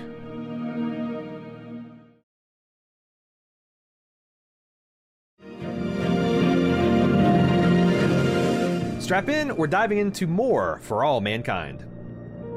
Yeah, like I said, this is where St. Danny's halo starts to get a little tarnished because... Yeah, I agree. She is, I think... she's carrying the water a little bit too much. It's disappointing. It's hilarious to look back on earlier in the season when Danny was approached to come up here and how she reacted with Ed, and me thinking, this is exactly what the base needs. Danielle's going to come here and solve all the problems that Ed's, oblivious to the workers' nature has caused. Kinder, gentler Danny's going to fix it all. Nope. Not even close. Do you think there's a little bit of her personal beef with Ed getting through into here too? That like she is, all of Helios' struggle is Ed's rebellion in her mind? Because like I said, I thought she was a little bit more sympathetic to the workers than this. And she's close to the ground as anybody. She should know that like all this terrorism stuff is a bunch of bullshit. Maybe I'm just giving her the benefit of the doubt, but I feel like there's a little bit of that in there. Like she would acknowledge, yeah, I'm kind of pissed at Ed too, but I'd still feel like her primary motivation is getting this asteroid for the good of all mankind. Yeah. There's just something about that speech. He's like, none of us came here for this, but now we're here and we got to get this. Like, but are you there? And do you have to? Yeah. It'd be nice just to see one of the astronauts, who are all highly educated, to be like, can I've done the back of the math calculations on this for how many people are in Happy Valley, the likely profits. Like, not even 1% of the profits of a year could make all this go away. Just have somebody say it.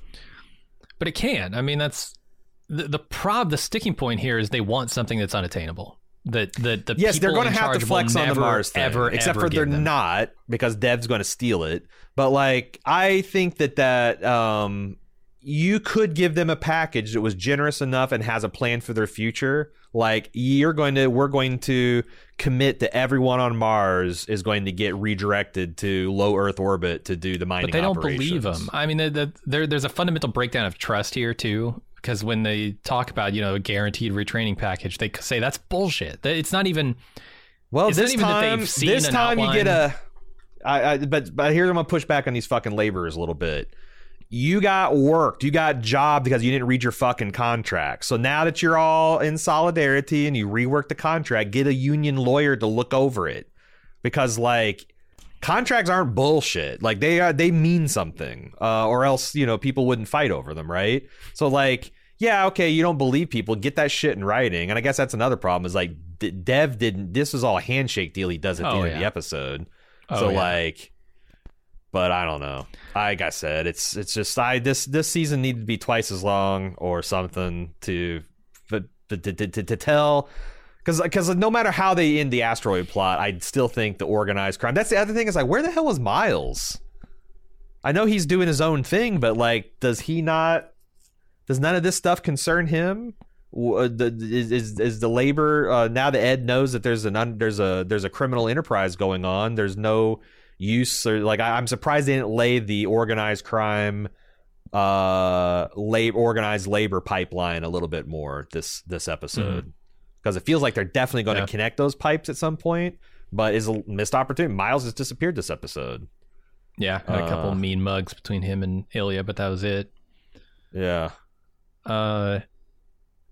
go on to Ed trying to keep his the pressure on his people, putting the pressure on him. Dev shows up and tells everyone that he respects them, but that their goal is impossible. But he has a solution. He offers them a 40% increase in pension, a health plan, a generous health plan, shares of Helios stock, better safety regulations, amnesty from prosecution, which I'm not even sure he can offer, and a quadruple pay bonus for the first 100 people to cross the line. And he appeals to the love of their families and gets them to give in. Yeah, it's so funny because he's like, what's this abstract notion of togetherness? Like, that's a direct shot at his mom. That's not what's important to you. What's important is your family and da da da da. He's using Harambe against them. Yeah, and Ed says he's trying to buy us off, and I said earlier this is textbook union busting stuff. Offer enough of the group a sweetheart deal that they will be forced essentially to take it, and then the rest of the group falls apart because they don't have the numbers. Textbook stuff. Here's the thing: he offers some things that, like, I don't know. There's an interesting tension here between like the storytelling and the offer that make it feel like he's right in some spaces, because like we know for a fact that the thing they're asking for, which is this asteroid to come to Mars, will never happen. And people might be like, how do you know that? Because we already saw the powers that be were going to let this asteroid go rather than fund a $10 trillion project that wouldn't see returns in 35 years. So like, yeah, Earth absolutely, if they're like, hey, we got to bring this to, they'd be like, well, then you fucking do it all by yourself. We're not bothering. It's not worth it to us. Yeah. And I don't think Mars can. That's the thing. I don't think Mars is in a position where they can do this without Earth. Earth is definitely not in a position to do it without Mars. Mm-hmm. But Dev somehow is going to steal it. And yeah, I bet it's I bet it's some kind of some things that are true here. Like he's trying to buy us off. Yeah, that's exactly what he's doing. But he's also 100% correct that their actual goal is unattainable. So a buyout is the only possible option here. We know as show watchers, they don't know that, right? Like this offer of first 100 people to cross the line, this is a tempting offer, but it's also, like you said, a handshake deal. And they don't know that they can't actually get the thing that they want if they just stay together here. Yeah. Yeah. But we do. So Dev comes off looking like the guy who is the most pragmatic negotiator in the room, right? He understands all the stakes. He understands all the positions. and he is giving them the best possible deal, which is why I think like he doesn't actually come off looking that bad in this episode, even though he's busting up a union, because we know they can't get the thing they want. My question is, why is he going about it this way? Why doesn't he? Because he can't let Earth know that he's stealing the asteroid. Yeah, and speed. He needs them back now. Man, it's rough. It's rough because it's just morally kind of off the we're talking about like, yeah. Big picture, the morality here is kind of gross, but like in the moment, it's the best offer possible, right? I mean, yeah. Except for the people who don't cross the line, which is... It was weird to give Ed the line of "you're killing Mars" because Ed doesn't really care. Ed doesn't like... Yeah, like, I agree. That's in the weird. abstract sense of Mars as a thing, like maybe he does want it to be something bigger.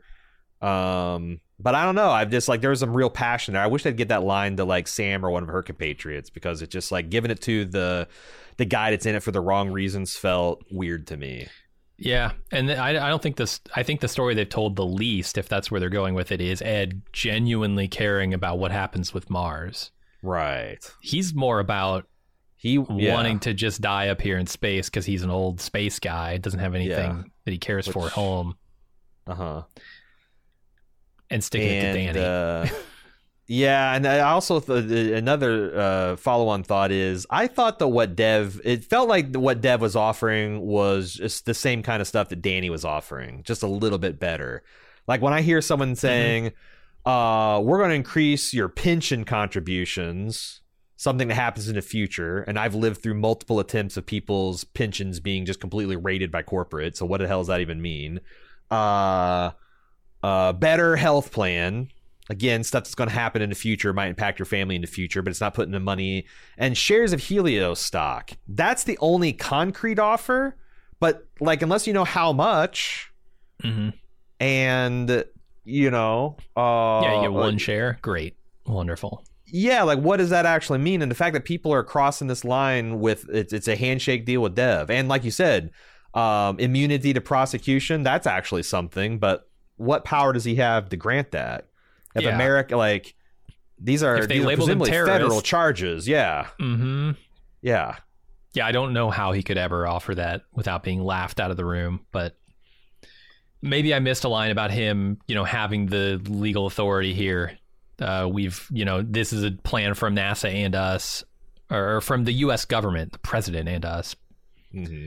I don't think so, because like that's the other thing, is that Dev blew off Danny the whole time, which makes sense now because he's going to betray her. But yeah, I don't think this is a plan from Washington. I think this is something that Dev's coming up on his own. Yeah, this will be super interesting. See how Danny reacts to it all. So Margot arrives outside the MCSC to a mob of reporters, and Eli welcomes her and walks her inside. We get a conspicuous shot of the American flag here from above. She's back on American soil. Is Margaret going to try to re-defect? Can she say, Eli, they're keeping me prisoner. I didn't mean anything I said in that speech. Can you get me out? I don't think you can rule it out. But that would be such a provocation to Moscow at this point. Like, you're promising diplomatic immunity, and they get over there, and then you just, you let him defect. Yeah. But also, I could see something, the KGB black bag and her Russian Aleda, and her wanting to do that. And how would it look in the public's eye if Margaret comes out and makes the speech? Like, yeah, dude, none of what I said there, that was all coerced at gunpoint. I mean, at this point, that should be a triple agent. I don't see how anyone could possibly, I think I hope they're telling the story of Margot making her bed. Like, that's the thing. I think so. Like, season 1 Margot could have avoided season 4 Margot's fate, but like every single time she's had the chance to do that, she has stepped more. She has crawled further into that bed and pulled the covers up further and closer to her chin. So I hope they're telling the story of her making it's tragic. Like, I can even kind of rationalize the decision she's made as she went, but she made a lot of bad calls. And I think the show's done a good job of showing that she got in for human reasons, but she also was a little too proud and a little too arrogant and thought that the rules didn't apply to her and that she was smart enough. Her and Sergey were smart enough to get one over on there, and she was wrong. She bet fucking wrong, and she's paying the price. If she gets out of that, I don't know how that would sit with me. Yeah, I don't think they're going to tell that story. I think it's going to be more the drama that Aleda has to confront about her mentor being, still generally on the side of the thing that they both love, which is space, but also being the terrible person. And there's something delicious about her mentor, Von Braun.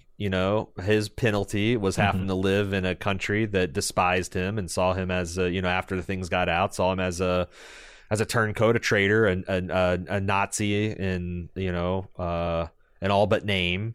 And that's something he had to live with, and it was tough for him. It's kind of interesting to see Margot in the exact same position, where she's kind of captured as a spoil of war, and now has to live amongst people who don't really take her seriously and don't respect her and don't trust her. Mm-hmm. And hopefully Aleda will see all that shit and choose smarter choices. Yeah, we'll see. So far, so good. The final scene here, Ed takes out his frustration on his exercise bike in his quarters when Dev stops by and asks Ed to help him steal the Goldilocks asteroid for Mars. And then, boom, the needle drop. Waiting for that hip-hop needle drop. And we fucking got it now. It was a good one. It got hype at the end of this episode, man. Yeah, that's what I'm saying. It's like I was kind of like, arms crossed, eyes narrowed at a lot of this episode, but I gotta say, I do think they could pull out all the stops and do a rip-roaring asteroid theft, high stakes, we the audience know all the information, everybody else trying to figure it out, like classic, early season 1, season 2 For All Mankind. Is Ron Moore make that big a difference? Because I know he kind of was checking out in season 2 and was out by, season 3. But it does seem to me that For All Men, that's the thing. I want to get reinvested, but I just don't know if these people have it to pull that off. And I don't know if it's the Ron Moore of it, or, I know we talked with our buddy Pete, and he's kind of poo-pooed that, and that, Ron maybe was the idea guy, wrote a couple season 1 scripts, but it's always been the showrunner. But I don't know. Or maybe it's just as they get closer to present day, the what ifs and the butterfly wings, wing flaps get so large and outsized that it's hard to make something as believable and as solid as I don't know. But I want to get excited about this asteroid heist. I'm just this whole season has made me very nervous about if that's going to feel satisfying. I recently rewatched Deep Space Nine, and that show, the Ron Moore is a big part of that show. Sure, yeah. And I remember the Dominion War part of that show being pretty expertly run from a political standpoint. And especially when there were, lines crossed throughout that whole run. I did think that it had just a firm foundation that it stood on. So maybe, I don't know his exact involvement in this show. Maybe he hasn't been there for 3 seasons, but I look at everything that happened on DS9 and I say, well, if Ron Moore was a part of that, and a big part of why that was so successful, maybe he was also a big part of why this felt like it came together so perfectly, because he did sweat those details. And, even if he wasn't writing the scripts, personally, he could still be there saying, no, this doesn't quite ring true. Let's go with this angle. This person would be concerned about this. These government forces would be working in this way. And really, he was the guy that tied the plan together. But I don't know that for a fact. I can just go on what I've seen of this show and what I've seen of Ron Moore's history. And then you can also point to Battlestar Galactica and say, yeah, it didn't always work out there, but a lot of the time it worked out. People just didn't like the ending of that show. And that's fine. But I don't know. I immensely enjoyed both of those series. And I think Ron Moore being a big part of that and a big part of this is what made it feel so grounded.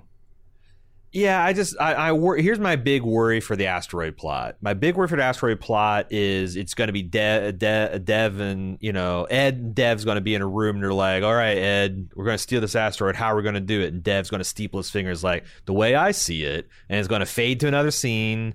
And then we're going to see Helios dock to the asteroid and they're going to do a bunch of thrusting and stuff. And we're not going to know like what the actual plan is, and they're going to tell the heist by talking around the heist. Everyone sees the heist happening and NASA but it's like we as the audience don't understand, so we can't appreciate it. Because I think that's a very hard thing to write from a scientifically accurate.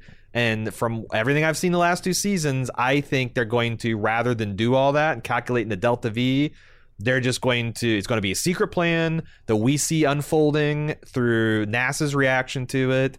And it's just going to feel very writerly, and it's not going to feel crunchy and hard, and thus the investment that we've had in previous seasons isn't going to occur. And that's my fear. I hope I'm wrong.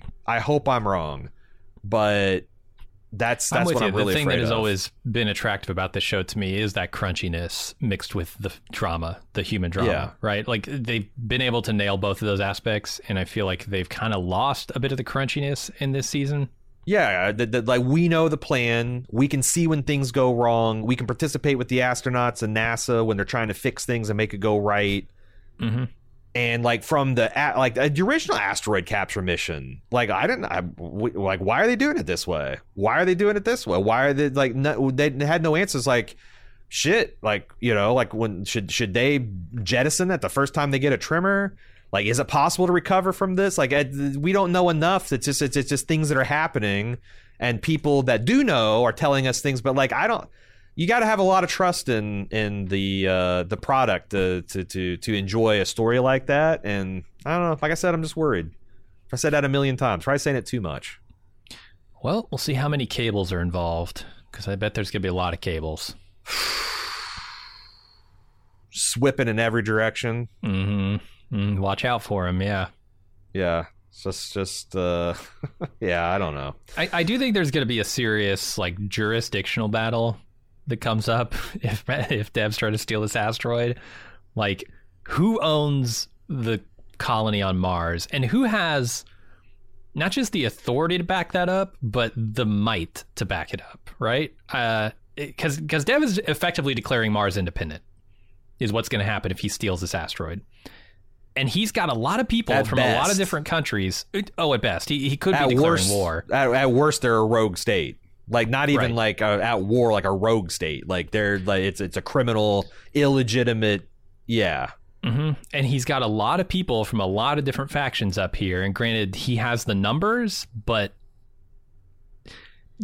he also doesn't have full capacity on food to feed everyone here. You got to remember they're 3/4 sustainable at this point. So who's going to starve? Or who's going? I guess are they going to prioritize getting that at 100% because they have to now? Yeah. There's just a lot of considerations. And how does Earth respond if Mars declares independence? Well, they don't have necessarily the ability to respond beyond, okay, you're not getting any of our support anymore. Yeah, and if you look at what our track record has been when it comes to like rejecting barbarism in favor of curbing our greed, it's not been great. We almost always choose barbarism over curbing the greed. You gotta fire nukes at Happy Valley. I mean, what's the plan here? You could, or you could just say, you know what? Who are you going to sell that iridium to? That's what I was wondering too. We're going to let you starve, and then we're going to take it all anyway.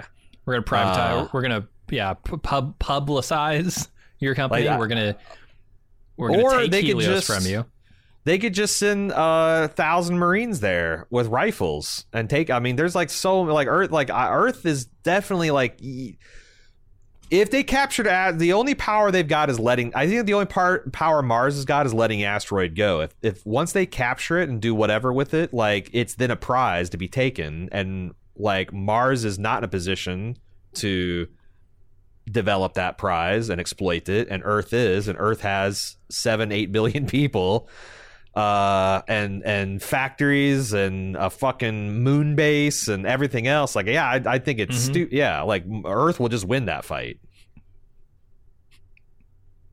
Yeah, it's hard. It's hard to get people to Mars. It's such a fragile thing, right? Traveling in space. It's not like you can roll tanks there. You're rolling eggs. You're like the shells protecting these people are so brittle. If Mars could fire a single projectile at them, it might, like a tiny one, right? It would stop them from actually landing. So, but you can barely feed your people. You're gonna put your economy on a wartime footing with like 1,000 people. And this is what's so fascinating, right? Like, how is this going to play out? That stuff is interesting, and the more detail they got into it, the better. But agreed, yeah.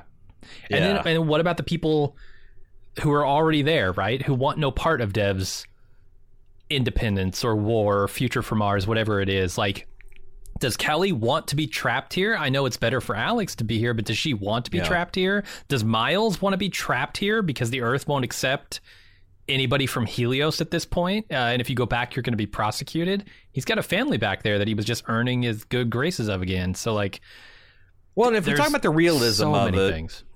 One of the really amazing things they did with the world building on The Expanse is they had the conceit of the Epstein drive, which is this quantum leap in propulsion technology that a Martian invented, and they had it wasn't a resource that Earth could take.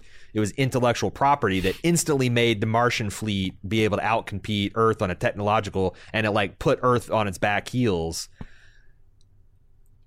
I hope they're not thinking the Iridium asteroid would be that for Mars, because that's just something Earth could take by force, and it doesn't immediately help. It's like they can't use that Iridium asteroid to make impenetrable shields or like high-powered energy weapons or, you know, necessarily faster fusion drives, and at least not right away. And that's like I said, the brilliant and probably most science fiction-y thing of The Expanse, the Epstein drive, the thing that makes, you know, the whole world possible. It's like this asteroid's not that, and I hope they don't try to pretend it is, because I wonder if they're gonna say, well, Dev knows he's on the clock now, because they will try and take this, but Earth needs to spin up a space program, because it seems like Helios is the Earth's space program at this point. So, like, I mean, I know they have some operations on the moon, but we don't know the extent of those anymore. And I don't know who's controlling that, right? Does Helios have the monopoly on transport to the moon as well? Yeah, but like my thought is, like, if Mars is truly a rogue state and like all the M7 countries are like on board with that, and it seems like they would be, the U.S. could just take everything Helios has got. The only thing they wouldn't be able to take is the stuff that's on Mars. Well, take it, but they need to ramp up a program, right? It's expensive. They're going to have to come up with a space program themselves, and they're going to need time to implement it. They can't just... They don't have the equipment. Helios is the space program, so they have to. They don't have the equipment to take it, but they have the equipment to destroy Mars. And then the thing that they want is in orbit around Mars, so they could just, you know, like you said, nuke Happy Valley. On nuking the first Martian colony is pretty bad. That's true. Pretty bad. This is true. The You're optics right. are not good on that. So I'm trying to explore all the angles, right? Like what? Because how is this going to shake out? It's kind of amazing. That the whole barbarism greed thing breaks down is when there's a lot of eyeballs and a lot of like appreciable part of their world being shocked at their sensibilities at the barbarism that's happening. You can only push that so far. Yeah, that's when the colonial shit kind of breaks down. So I would love to see them explore all that. I think this is an audacious thing they're trying to do, and I'll leave it at that. Agreed. Hope it works out. That's the end of the episode. All right, well, here's the part where we normally read feedback, but as I explained in the previous episode, we're going on the dark side of the moon. We're recording this from the past. Jim and I, if everything's going right, are enjoying Christmas break with our families. We recorded these in advance. We will not catch up to feedback until, I believe, episode 9. So please continue to send it, fam@baldmove.com. Your thoughts, your theories, what you think of. It feels very cowardly to come out and say to square up against a show and then take off and avoid criticism and feedback for 2 weeks. But them's the breaks. FAM@baldmove.com. If you got your thoughts, your opinions, your feelings, your theories, send those in. If you want to find out what else we're up to, we got a bunch of stuff. We got a ton of Christmas content, lots of movies we just reviewed. We're doing Fargo and For All Mankind. The best way to keep up with everything we're doing is @BaldMove on all social media, except for TikTok. We're @BaldUsMove there. And finally, if you would like to help support doing what we're doing here at Bald Move and get some extra bonus audio, video content, ad-free feeds, etc., support.baldmove.com is how you accomplish those things. That's going to be it for us here at Bald Move. Until next week, I'm your host, Aaron. And I'm Jim. Bye, Bob.